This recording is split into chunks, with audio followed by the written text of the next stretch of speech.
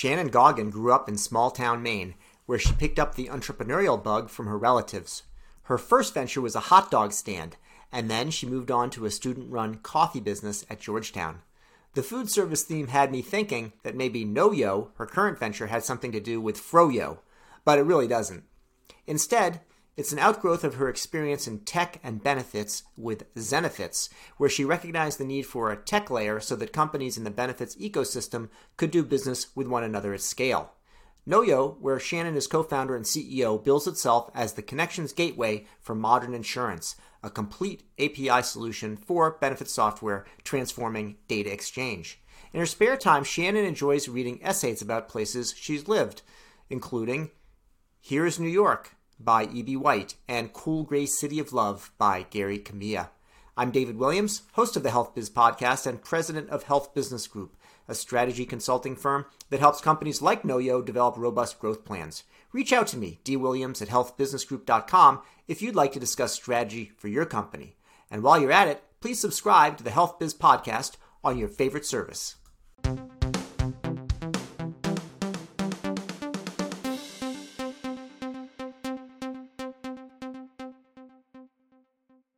Well, Shannon Goggin, co-founder and CEO of NoYo, welcome to the Health Biz Podcast. Thank you for having me. Shannon, we're going to talk about NoYo a little bit later, but before we get to that, I want to talk about the things that happened in your life before taking on your current role, and maybe just winding it back to childhood and just asking, what was your upbringing like, and any, childhood influences that have stuck with you? Sure. I grew up in Portland, Maine, a town just north of Portland, Maine, and had spent my whole life basically on the same street. Two older sisters and my parents, and had a really nice childhood there, but pretty small town. My mom was an entrepreneur, as was my uncle, so I got to see growing up how they were building their companies and, getting creative and things like that. So I think that definitely was an influence and stuck with me as I was thinking about what I might want to do when I grow up. And of course, when you're 5, you don't really know what that means, but you start to see people around you, and that just kind of gets absorbed into the way that you can look at the world. Shannon, did you have a chance to work with them at all, like in any formal or informal basis, or was it just something you absorbed? I worked for my mom for a couple of summers in high school doing landscaping in the kind of yards around her offices. So not quite the apprenticeship model for how to run a business, but I did move a lot of dirt in those days. Sounds good. Well, I know Portland is, I think Portland, Maine, among other things, gave the name to Portland, Oregon. But it also, they have there something's kind of cool. They have a small airport, but they call it the Jetport. I always thought that was pretty high tech. The international Jetport, because it goes to Canada. Exactly. It's probably Prince Edward Isle or something like that. So Exactly. So that's good. In high school, I started working at a hot dog stand. That was my first job. And that, in a way, feels sort of entrepreneurial because you run your own cart, and so you're trying to figure out as customers come up to you, well, what's the best way to arrange the hot dog stand to draw people in, and how do we price appropriately to get, people to buy or to tip, or one of the things I learned was we would saute onions and peppers to put on top of the hot dogs. And I learned that if I just kept them sauteing all the time, then the smell would be wafting around and people were more likely to come over. So just little things like that were a ton of fun. And I think sort of helped me figure out the test and iterate part of entrepreneurship. I think there's a lot of things that are directly applicable. And one of the nice things of the hot dog stand is it's, you don't have to explain to people what you do. They go, they buy it, they eat it, you get the immediate feedback, you're serving a need, and so on. So it's a good place to start. I would agree. Now, you didn't stick around in Maine for your college education, although they have colleges there too. But where did you head from there? I went to Georgetown in Washington, D.C. That was an amazing experience, getting to live in a bigger city, but on a college campus that had a lot of great community in it. and had a wonderful time at Georgetown. While I was there, I worked at a coffee shop, so continued on my managing my little cart, and got to work in what was a student-run company on Georgetown's campus. So everyone from the entry-level cashier to the CEO of the company and the chairman of the board were all undergraduates. And so similarly, we got to figure out every semester, every year, which coffee vendor should we work with? How should we do our pricing? Should we invest in upgrading that sink or that fridge? And a lot of fun, and learned a ton about business there as well. And just frankly, what it feels like to work with an amazing group of people and have fun along the way. Sounds like there's sort of like an aroma theme developing from the cart up until the cafe. So yes, very, very interesting. Now, I noticed a couple of things that were early in your career, and maybe some of them while you were still in school, that were kind of on the environmental front, like Govert and Sierra Club, both things that you were involved in. Yeah, I did an internship at the Sierra Club. I'm really interested in how you can combine, how you can incentivize a bigger group of people to do, proactive, forward-looking, beneficial things. And certainly the environment is an important area that is going to take the whole world to take care of, and very difficult to create the right incentives around that. So I interned at the Sierra Club and got to see how lobbying works and how they try to advocate for different bills and different things in the Senate and the House while I was there. So that was really interesting. I think one of the things I learned from that was, for me, I felt a little bit more, I felt like I could get things done a little more quickly in a business environment, just for me personally.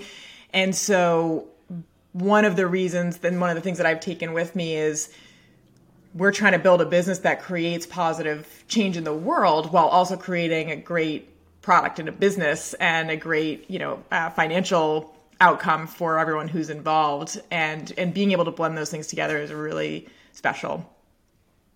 So there were a few businesses that you were involved with after the environmental foray. I noticed Monitor, Deloitte, Zenefits, and Shogun, which I didn't know Shogun was a business. I thought it was a novel or something. But what was that pathway like for you? When I graduated from Georgetown, I went into management consulting, which is something people often do when they don't know exactly what they want to do. And I was no different. It was a chance to try a lot of different things and get to work with a group of really smart people. When I was at Monitor, so Monitor was a sort of boutique strategy consulting firm. I moved to New York to work there and worked with a number of, Fortune 500 clients who are trying to think through, where should we expand our business this year, or should we invest in this business unit versus that business unit? They would hire a team of consultants to come in and run that analysis or do those interviews and try to make recommendations so that the management team of the company had the right things to look at when they're thinking through and making these decisions. And one of the things that I really learned there was how to be very rigorous in not just quantitative analysis, but also qualitative analysis, understanding a problem, taking a lot of complex things and being able to put some structure around them and tease out, what are the things that really are making the difference here? Or what are the things that are not relevant? What's the question that we're trying to answer is often the hardest thing to solve. But if you know what question is the most important one to answer, then organizing your decision making and your analysis around that is a lot easier. And so that's something that I really took from there. I spent about 4 years there.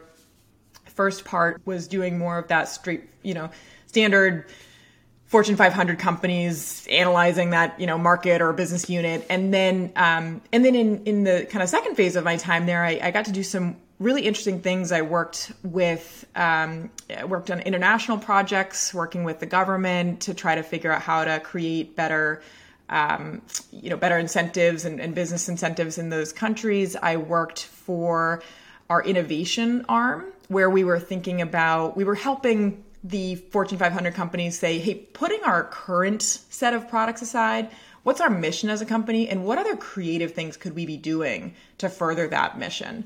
And that was really fun because it was a lot more what new businesses could this company create?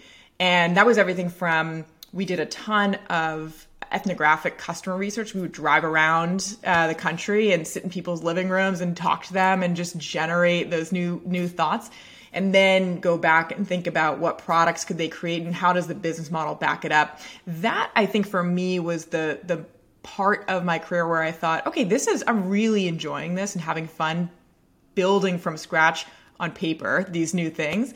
Why don't I go see if I can find a place where I can actually be part of a company that's trying to build something new and bring it to market and create it from the ground up. And that was the point at which I realized, hey, why don't I move out to San Francisco and go find a startup that I can work at? Because that's the whole, I'm as a consultant, you do a lot of writing and thinking, and then you kind of hand it over to someone, and then you move on to the next project. And I wanted to have some skin in the game and put myself on the hard part. Everything, you can write it really nicely on paper, but actually doing it, actually making it happen is really difficult. And that's where the rubber hits the road, so to speak. So I moved to San Francisco, and I was talking to a whole bunch of different startups, trying to figure out how I could, break into tech, as they say. And I have a lot of thoughts on that. The place that I landed was Zenefits, and I didn't know at the time that much about HR software or benefits. I had done a little bit of work in my consulting days for insurance companies, but it was really very different getting into the Zenefits opportunity. And Zenefits is a benefits, HR, payroll integrated software. So small businesses who need to take care of their back office will use a company like Zenefits. And we, at the time when I joined in 2014, were somewhere between 100 and 150 employees, had a really successful, fast growth trajectory, and the company would grow we were 1,500 people within a year of when I joined. Wow. And so I was there for that really fast-paced growth, and I learned a tremendous amount about everything related to building a company and teams and product in the benefits industry. But that was a really important kind of transition point in my career to get into the technology side of things and really understand what that was all about. So, Jen, you mentioned about breaking into tech, and what was that like? What are some of the takeaways now from this is 7 or 8 years ago by now? What are you kind of reflecting on that? What was that like, and what advice would you give people maybe in a similar spot to where you were? I had a really tough time communicating to the startups what I could do for them. Mm-hmm. Part of the reason that I had a hard time communicating it is because I didn't know what I could do for them. And having come out of a phase of my life where it was, applying to college, there's a very clear way that you do that. And after college, applying to jobs, and people are very clear, well, we have these types of jobs open. You can apply, and here's your resume, and we have an interview process.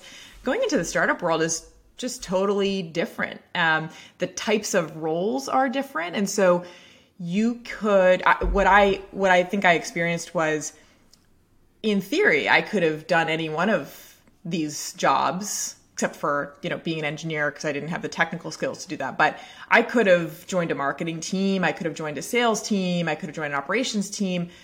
But I didn't really know what it meant to do those roles at a tech company. And because I didn't know what they needed from me, when I kind of went to them and said, I can do anything, you just need to tell me what you want. From the other side, it's not very helpful. So They're sort of like, yeah, but do you know how to do SEO? Do you even know what that is? And of course the answer is no. So I think something when I talk to people who are trying to make that same transition, it's really try to understand what the job is and what it looks like to do that job, and then translate your skills into, hey, I can do well in a marketing role because I know how to do quantitative analysis really well. And so when we're evaluating different channels and how marketing campaigns are doing, I can help with that. Being able to communicate that really clearly to the company you're meeting with, especially if they're growing, an early stage company that's growing really quickly, that will help make things a lot easier. Got it. So eventually you got around to co-founding KnowYo, and I am gonna ask you what it's about. I'm saying, based on your experience with the hot dogs and the cafe, it makes me think it was like originally going to be some sort of a froyo, and you decided not to do that. But What's Noyo?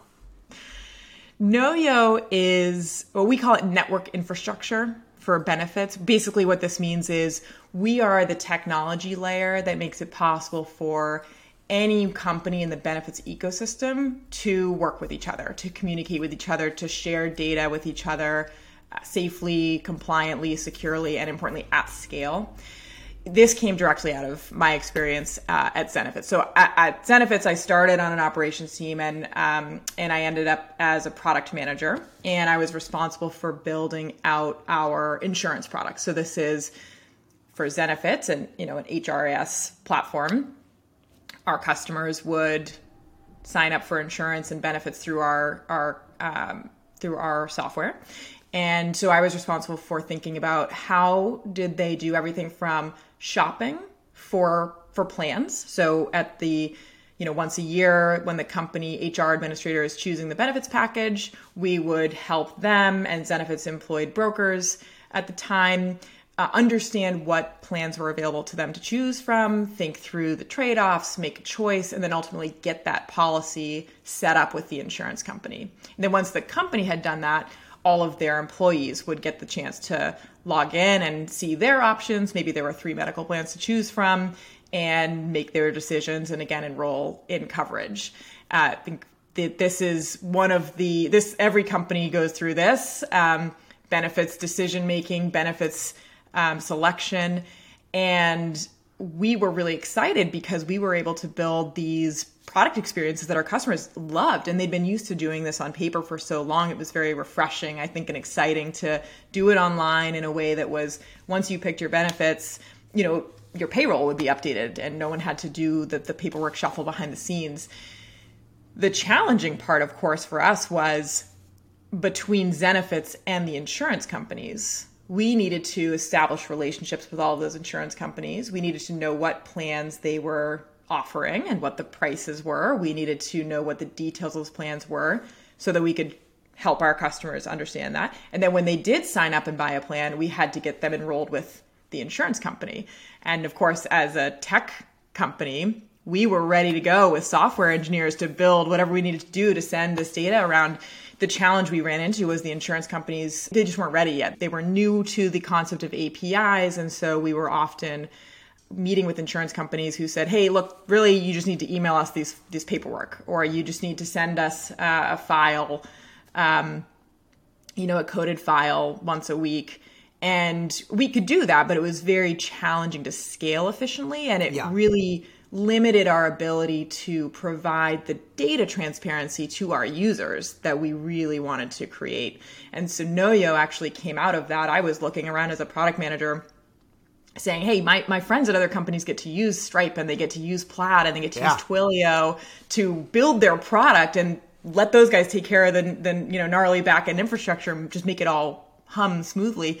Nothing like that existed in the benefit space. And so that's what we created Noyo to be. Got it.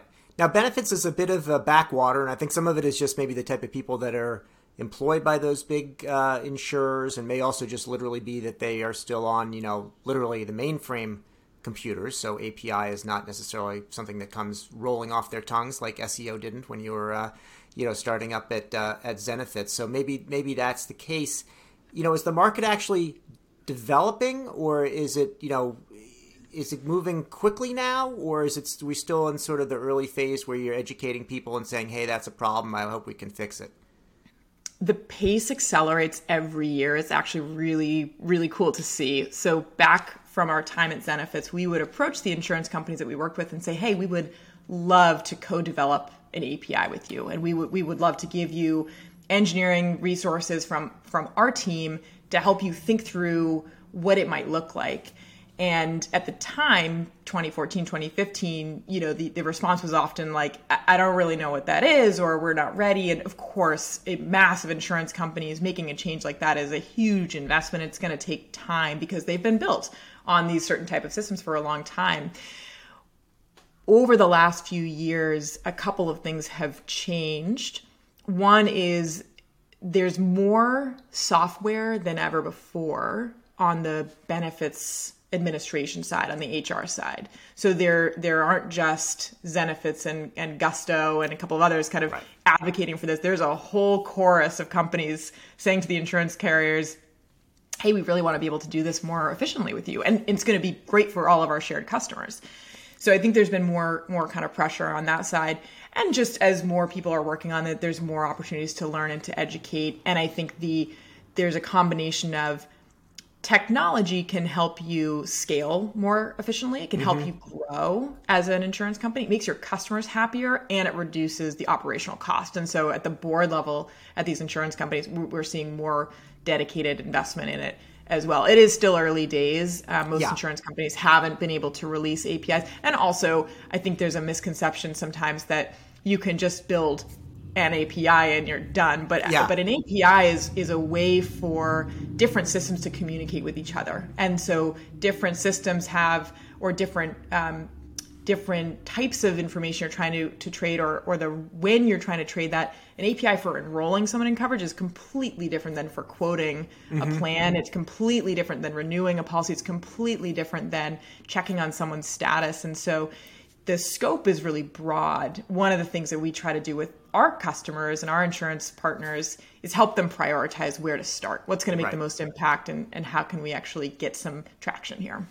Now, Shannon, I noticed in looking at your site, you've got your solutions divided into three main categories, and maybe they line up a little bit with what you just described as some of the varying challenges. But there's the Know-Yo 360, there's verification solutions, and there's enrollment.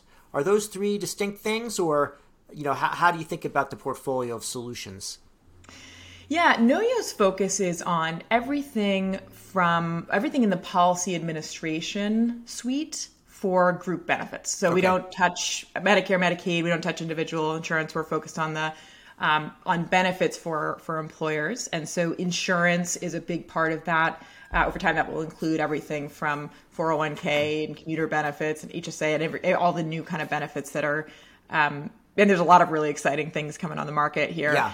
So you think about the policy administration suite, meaning from the time someone says, hey, I want to offer this plan to my team, you've got to get that policy set up at the insurance company. So it has to be sort of decided and chosen by an employer. And then the insurance company needs to know that they've chosen that and create that record in their system and set up that policy so it's in force, as they say.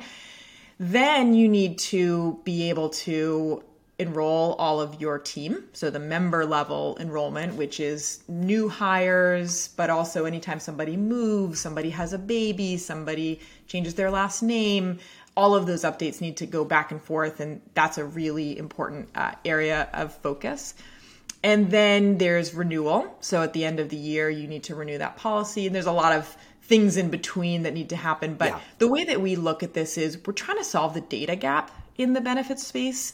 Very difficult for a person, forget about the brokers, the employers, the insurance company, very difficult for me or you to know what we're covered for. Is it active? Can we go to that doctor, that dentist, and feel confident that we're not going to get a big bill in the mail later? Or, I stubbed my toe and I asked somebody about it and then they sent me a bill for $400. So what we're trying to do is really focus on at the core, solving that benefits data problem with technology rather than just with services and people. The stub toe in San Francisco is $400, is $1,200 in Boston. So just be careful where you're stepping when you come for a visit. I noticed in some of your marketing materials, you talked also about alternatives to traditional insurance. I'm not sure what you had in mind by that, but is that an area that you're seeking to encompass as well with Know-Yo?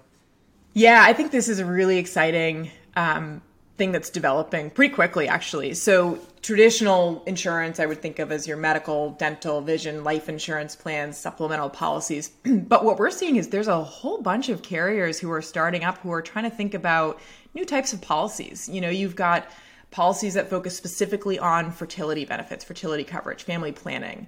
And you've got people who are getting creative around what supplemental or umbrella insurance looks like to cover people in 2022. Needs are a little bit different than people in 1970 when a lot of these policies were kind of first crafted. So it's updating those policies. What does the plan include? What does it cover? Do we want people to actually use it? And I think that's really exciting because those companies have an opportunity to get really targeted with the types of employers, the types of users that they're going after. The thing about benefits that I think is so, insurance is unless you've been bitten by the bug, like we both have, many people in this country, shockingly might not think it's the most interesting thing in the world. But really, benefits is a financial instrument, and it's designed to give you coverage when you need it. And some of that coverage is around access to healthcare, and some of that coverage is around thinking about your retirement planning. Some of it's around your family planning. And so I think there's a real opportunity for people to, if they feel more confident in their benefits and they know what's included, they're going to use it more, which means they're going to live a fuller life, live a healthier life, and really get the protection that they need. I think the frustration a lot of times in benefits and insurance is feel like the price is going up every year and my coverage is going down. Yeah. And I'm so scared of that I don't want to use it. And so what's the point of even having that? And it can be a really comforting, protective force in people's life. And we want to make that easier. Some of the elements of what you're describing sound like very useful. And at the same time, if I'm an insurer and I finally get into developing something, it's not necessarily I want to do this 100 times. And so is the nature of the market, are there many no-yos around, or is there room for a lot, or is it more of a kind of a unified winner-take-all type of a market, do you think? And it may vary by solution, I don't know, but it seems like it has some elements where I don't know why you would need 10 companies doing something similar.